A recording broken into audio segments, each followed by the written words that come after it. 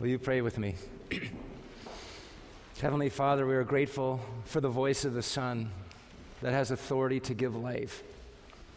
I pray, Lord, that we would hear that voice this morning more strongly. Lord, we so underestimate its power.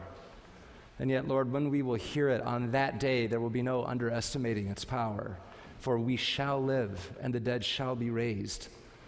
And we pray that you would open our ears and open our eyes and open our hearts, especially to your presence this morning. Amen.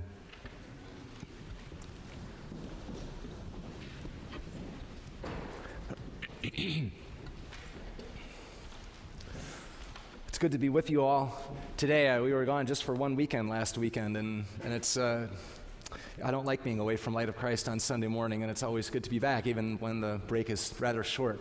I have a little bit of a chest cold today, so I was hoping that would give my voice more gravity and weight, but I think it's just making it sound weak right now, so I'm hoping you'll just bear with me and pretend that I have more power in my authority. I woke up with that deep voice, and my kids were impressed, and I thought, oh, that's some benefit anyway, but...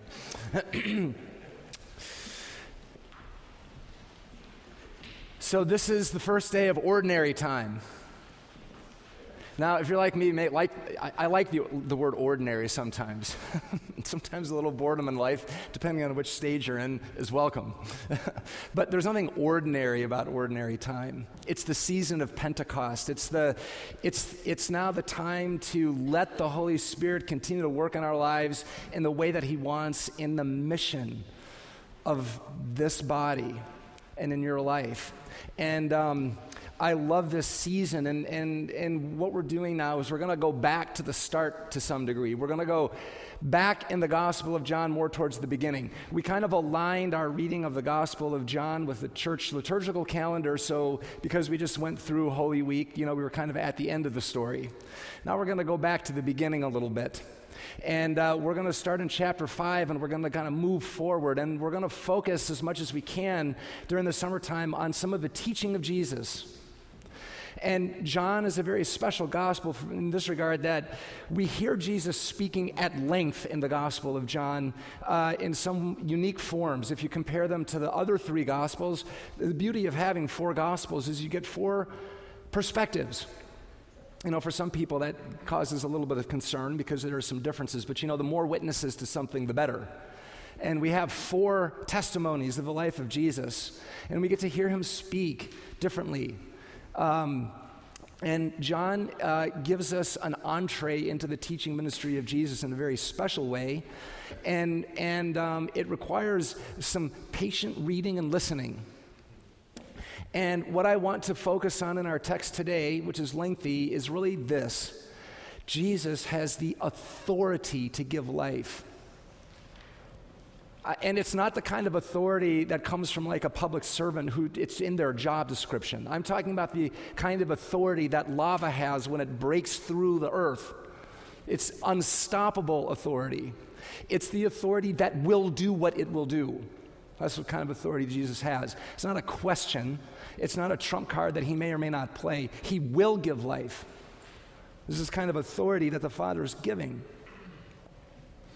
In our culture, we reject authority.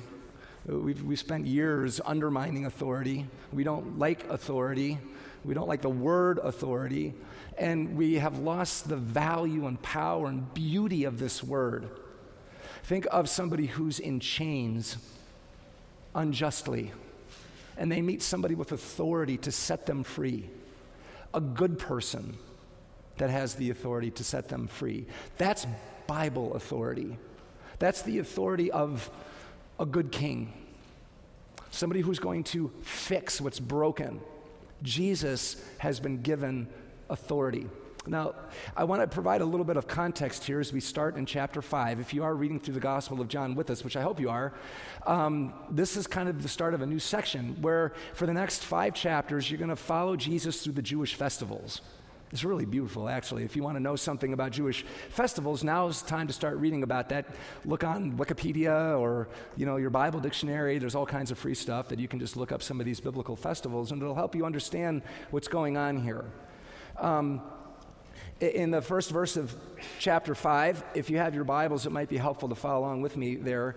After this, there was a feast of the Jews, and they're in Jerusalem, and there were a lot of people there because there were 3 major festivals. Now, if you're not familiar with Jewish festivals, they're very special. They're liturgical celebrations. So it'd be like Christmas, except these Jewish festivals were ordained by God. God said in the Old Testament, the history of the Jewish people, he said, I want you to celebrate these particular festivals which honor certain special things that I've done in history. So for many of us are very familiar with the Exodus event, for example.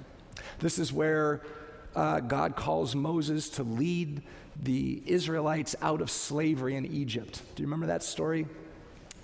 In that story, God shows himself to Israel in a new and powerful way by being their savior and their redeemer, their deliverer. So powerful was that event that God said, every single year, I want you to celebrate that event. That's what we call Passover. And there's a way that I want you to celebrate that, and I want you to do it every year because that helps you to know me. That's why Jesus said that.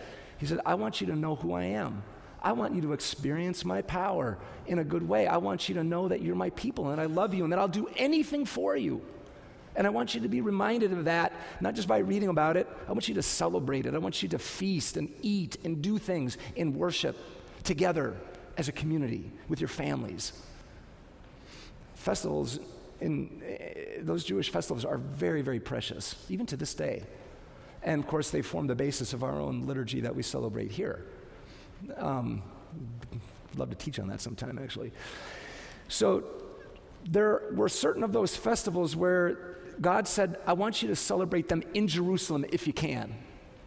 So if you can, celebrate this particular festival in Jerusalem where the temple is. I want the whole family together. And so during those particular festivals, Passover was one of them, the crowd would swell in Jerusalem, and it was a very festive occasion, and a lot of people were there, and you can see that Jesus, when he was there, was rather electrifying, because when there's a crowd, and there's a guy like Jesus there, people's ears perk up, and they want to see what's going on, and the authorities who are a little skeptical, they get a little nervous. And so this happens to most likely be the festival of Pentecost that we just celebrated, the outpouring of the Holy Spirit. At the time, Pentecost was a special way of commemorating the giving of the Torah, the law, from Mount Sinai. And Jesus and many of the Jewish people were there along with the Jewish rulers. And this, again, we're in chapter 5, early on in Jesus' ministry, in some ways is another step in the direction of Jesus unfolding his mission to people in a way that they could understand. That's one of the reasons why so much of what Jesus does is integrated into these Jewish festivals. Because if Jesus had just dropped out of heaven with a neon sign, they wouldn't have known what neon was to begin with, but said, I am God, or I am, that's completely unmerciful and very confusing and would be, incomprehensible. The Jewish people wouldn't have been able to metabolize that. This is very similar, with all these babies coming, and we get to congratulate the Olsons on another grandbaby. It's just so many babies. I love it. It's just so wonderful. But you can see that babies take time to grow. Why is that? Because it takes time for them to say, wow, these people really love me. Babies aren't born with a gene that says, this is the definition of mom. This is the definition of dad. They learn that day after day, year after year. This is what mom and dad are. And Jesus, is following the pattern that God set. God didn't do the same thing either. That's why there's history, because it takes time for God to say, this is what I'm like. And Jesus is doing the same thing now. He's saying, this is what I'm like.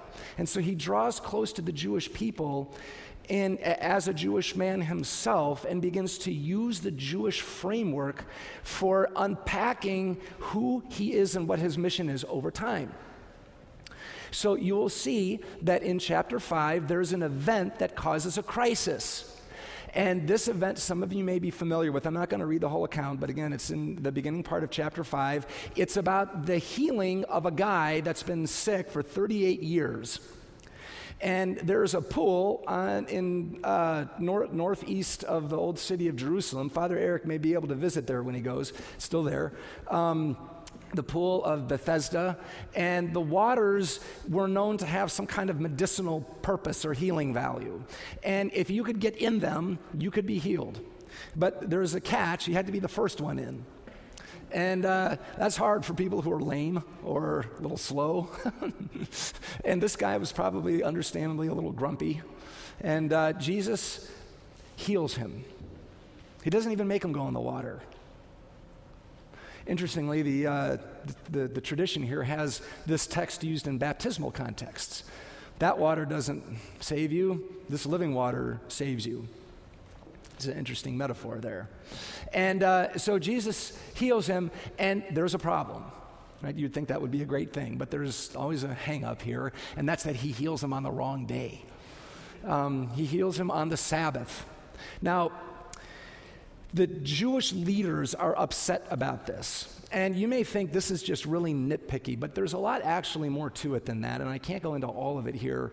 But, you know, the Jewish culture had developed over 2,000 years of reading God's Word, and they cared about it. I mean, God make us care about His Word as much as the Jewish people have cared about His Word. All right, and when God says, don't do something, the Jewish people said, okay, we won't do it. You know, why don't Jewish people drive their car on the Sabbath? That just makes no sense. Well, God said, don't make fires. That's why. And if God says not to make fires, then don't make them. You know, Jewish people are working out the implication of what it means to be God's people. And this is where things go a little haywire because they were missing sight of something. The Jewish people said that they knew that God rests on the Sabbath. All right? You can read about that right back from the book of Genesis. God worked for 6 days, and on the seventh day, he made it holy because he rested. Therefore, he requires Israel also to rest. What a blessing. The Romans thought they were lazy. You know, we are so grateful that God said, I want you to rest. It's human. It's what I did. But the Jewish people knew that there were two things that had to happen on the Sabbath. God's resting on the Sabbath did not mean that he fell asleep. Otherwise, the world would fall apart. God did two things on the Sabbath. He gave life and he judged. God alone on the Sabbath could heal, and God alone on the Sabbath could judge people who died on the Sabbath. Right? When you died on the Sabbath, you just didn't wait. God alone heals on the Sabbath. God alone judges on the Sabbath. Now you can imagine, if you know the story, why Jesus is irritating the leadership, because on healing the Sabbath and saying, I have the authority to give life and I have the authority to judge, who says that? God. It's not just because they were irritated and nitpicky, it's because they recognized what Jesus was saying. And that's why in verse 16 and 17, this was why the Jews were persecuting Jesus, because he was doing these things on the Sabbath.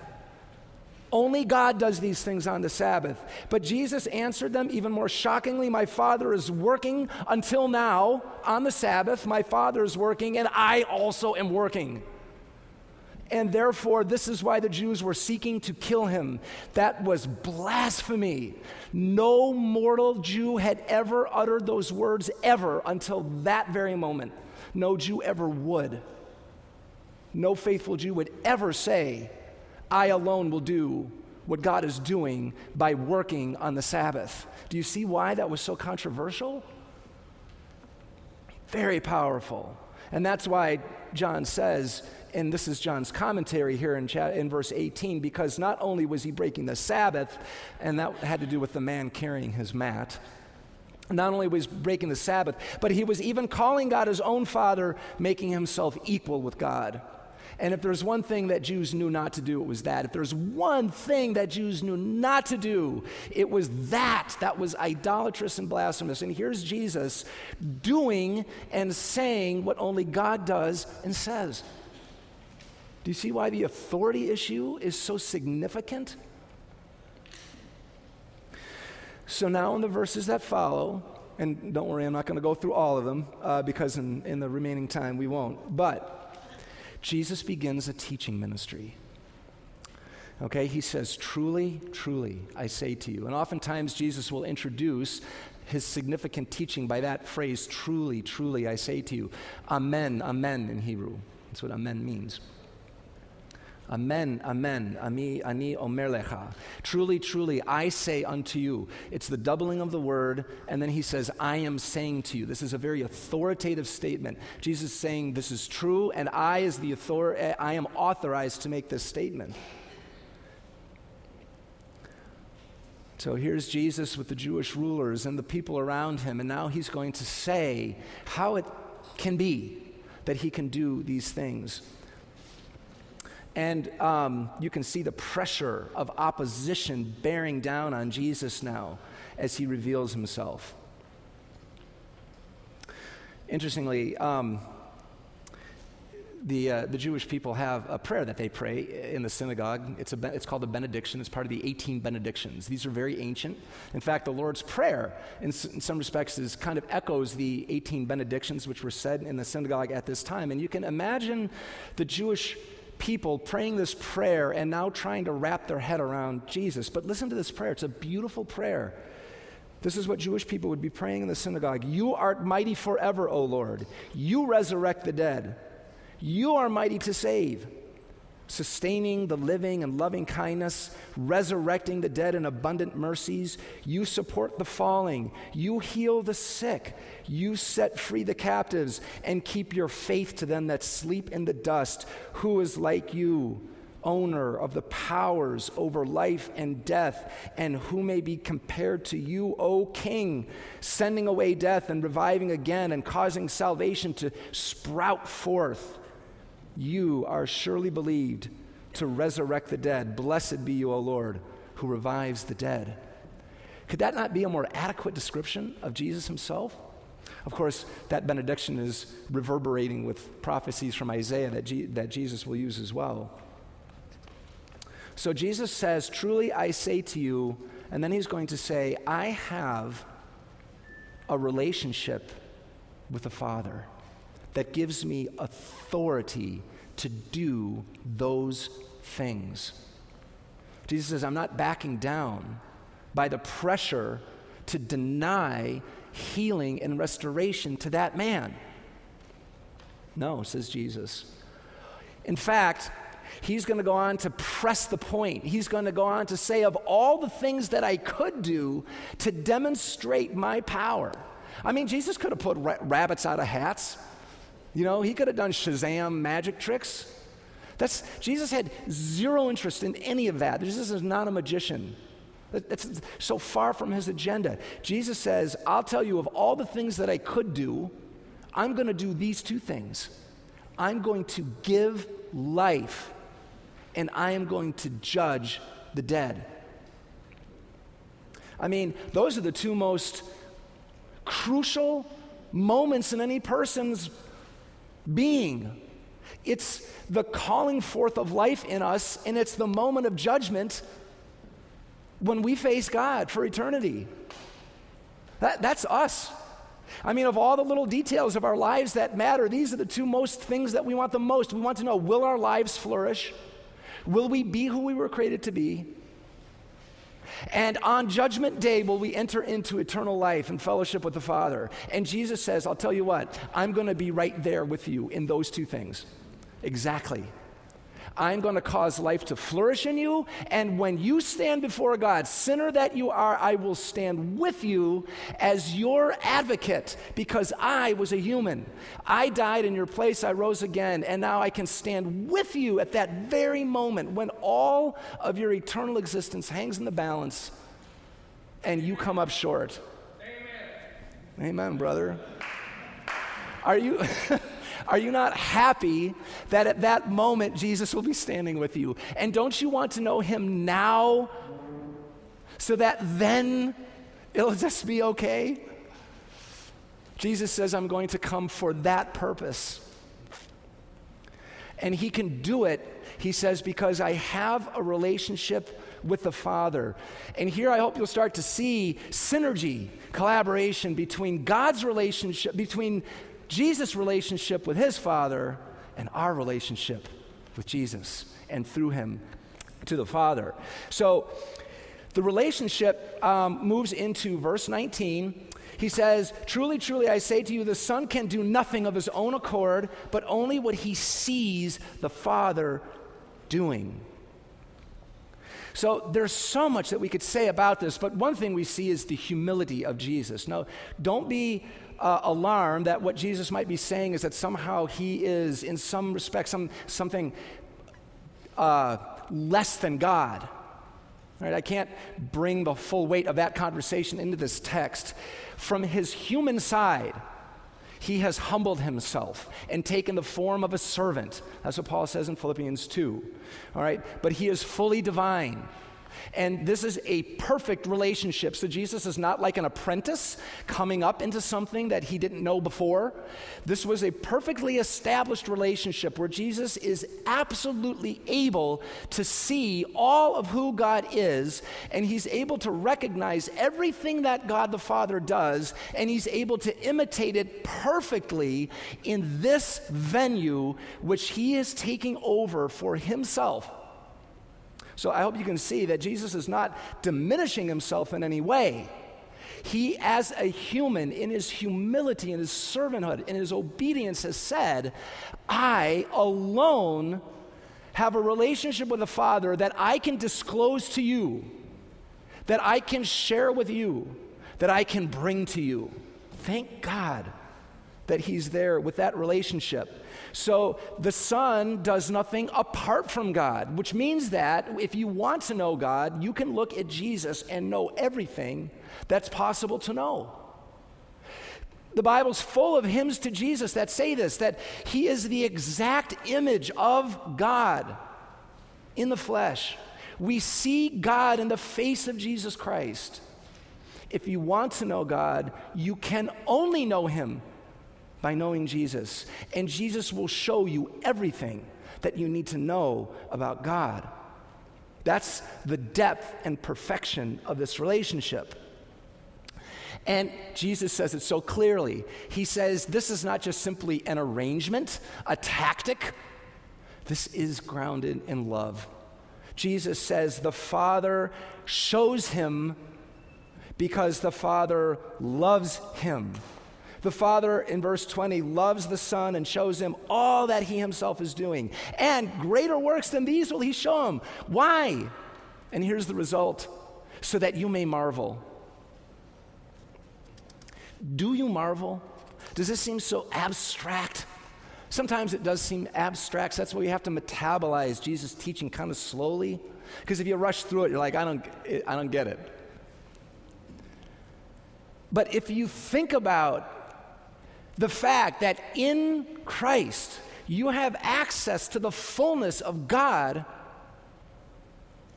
and that he's importing it right into you because he's in you and you're in him, and all the good stuff is yours through Christ, that causes you to marvel. Sometimes there's just nothing to do right now. Let's just marvel.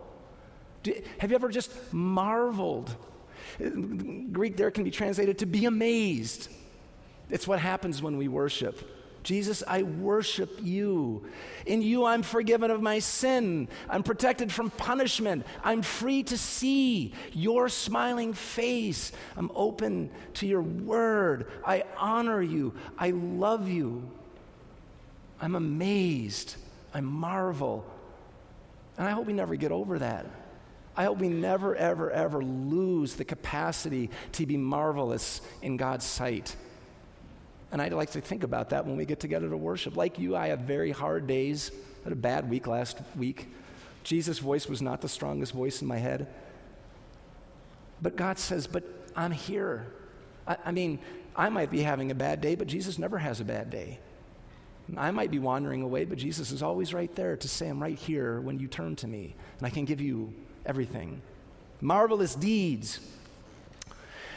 Jesus now goes on to say, not only do I have a special relationship that gives me authority to give life to you, but also I do marvelous things. And this is where, as we've already showed, Jesus now connects himself to the Father's actions. In verse 21, for as the Father raises the dead and gives them life, so also the Son gives life. Praise God, just right there. But now I want to draw attention to what comes next. To whom he will. We skip over that to our disadvantage. All right, now I don't want us to get off into all kinds of theological rabbit trails here, but I have to state it this clearly. You're here because of God's will. That's just the long and the short of it. You can try to massage that truth all over the place, but at the end of the day, God willed you here, and that should give you great confidence. God gives life to whom he will. The lava flows wherever it wants. You know, I've seen videotapes of the lava in Hawaii. It's not stoppable. It's really not. It doesn't move very fast. But I wouldn't want to lay down in front of it. It's really impressive. Jesus gives life to whom he will. And when you the Bible says that we confess the name of Christ because the Holy Spirit in us causes us to do it. Do you know that you're here because God wanted you here? You're here and you're having life right now because Jesus, like the lava, just says, I'm going to do it in you.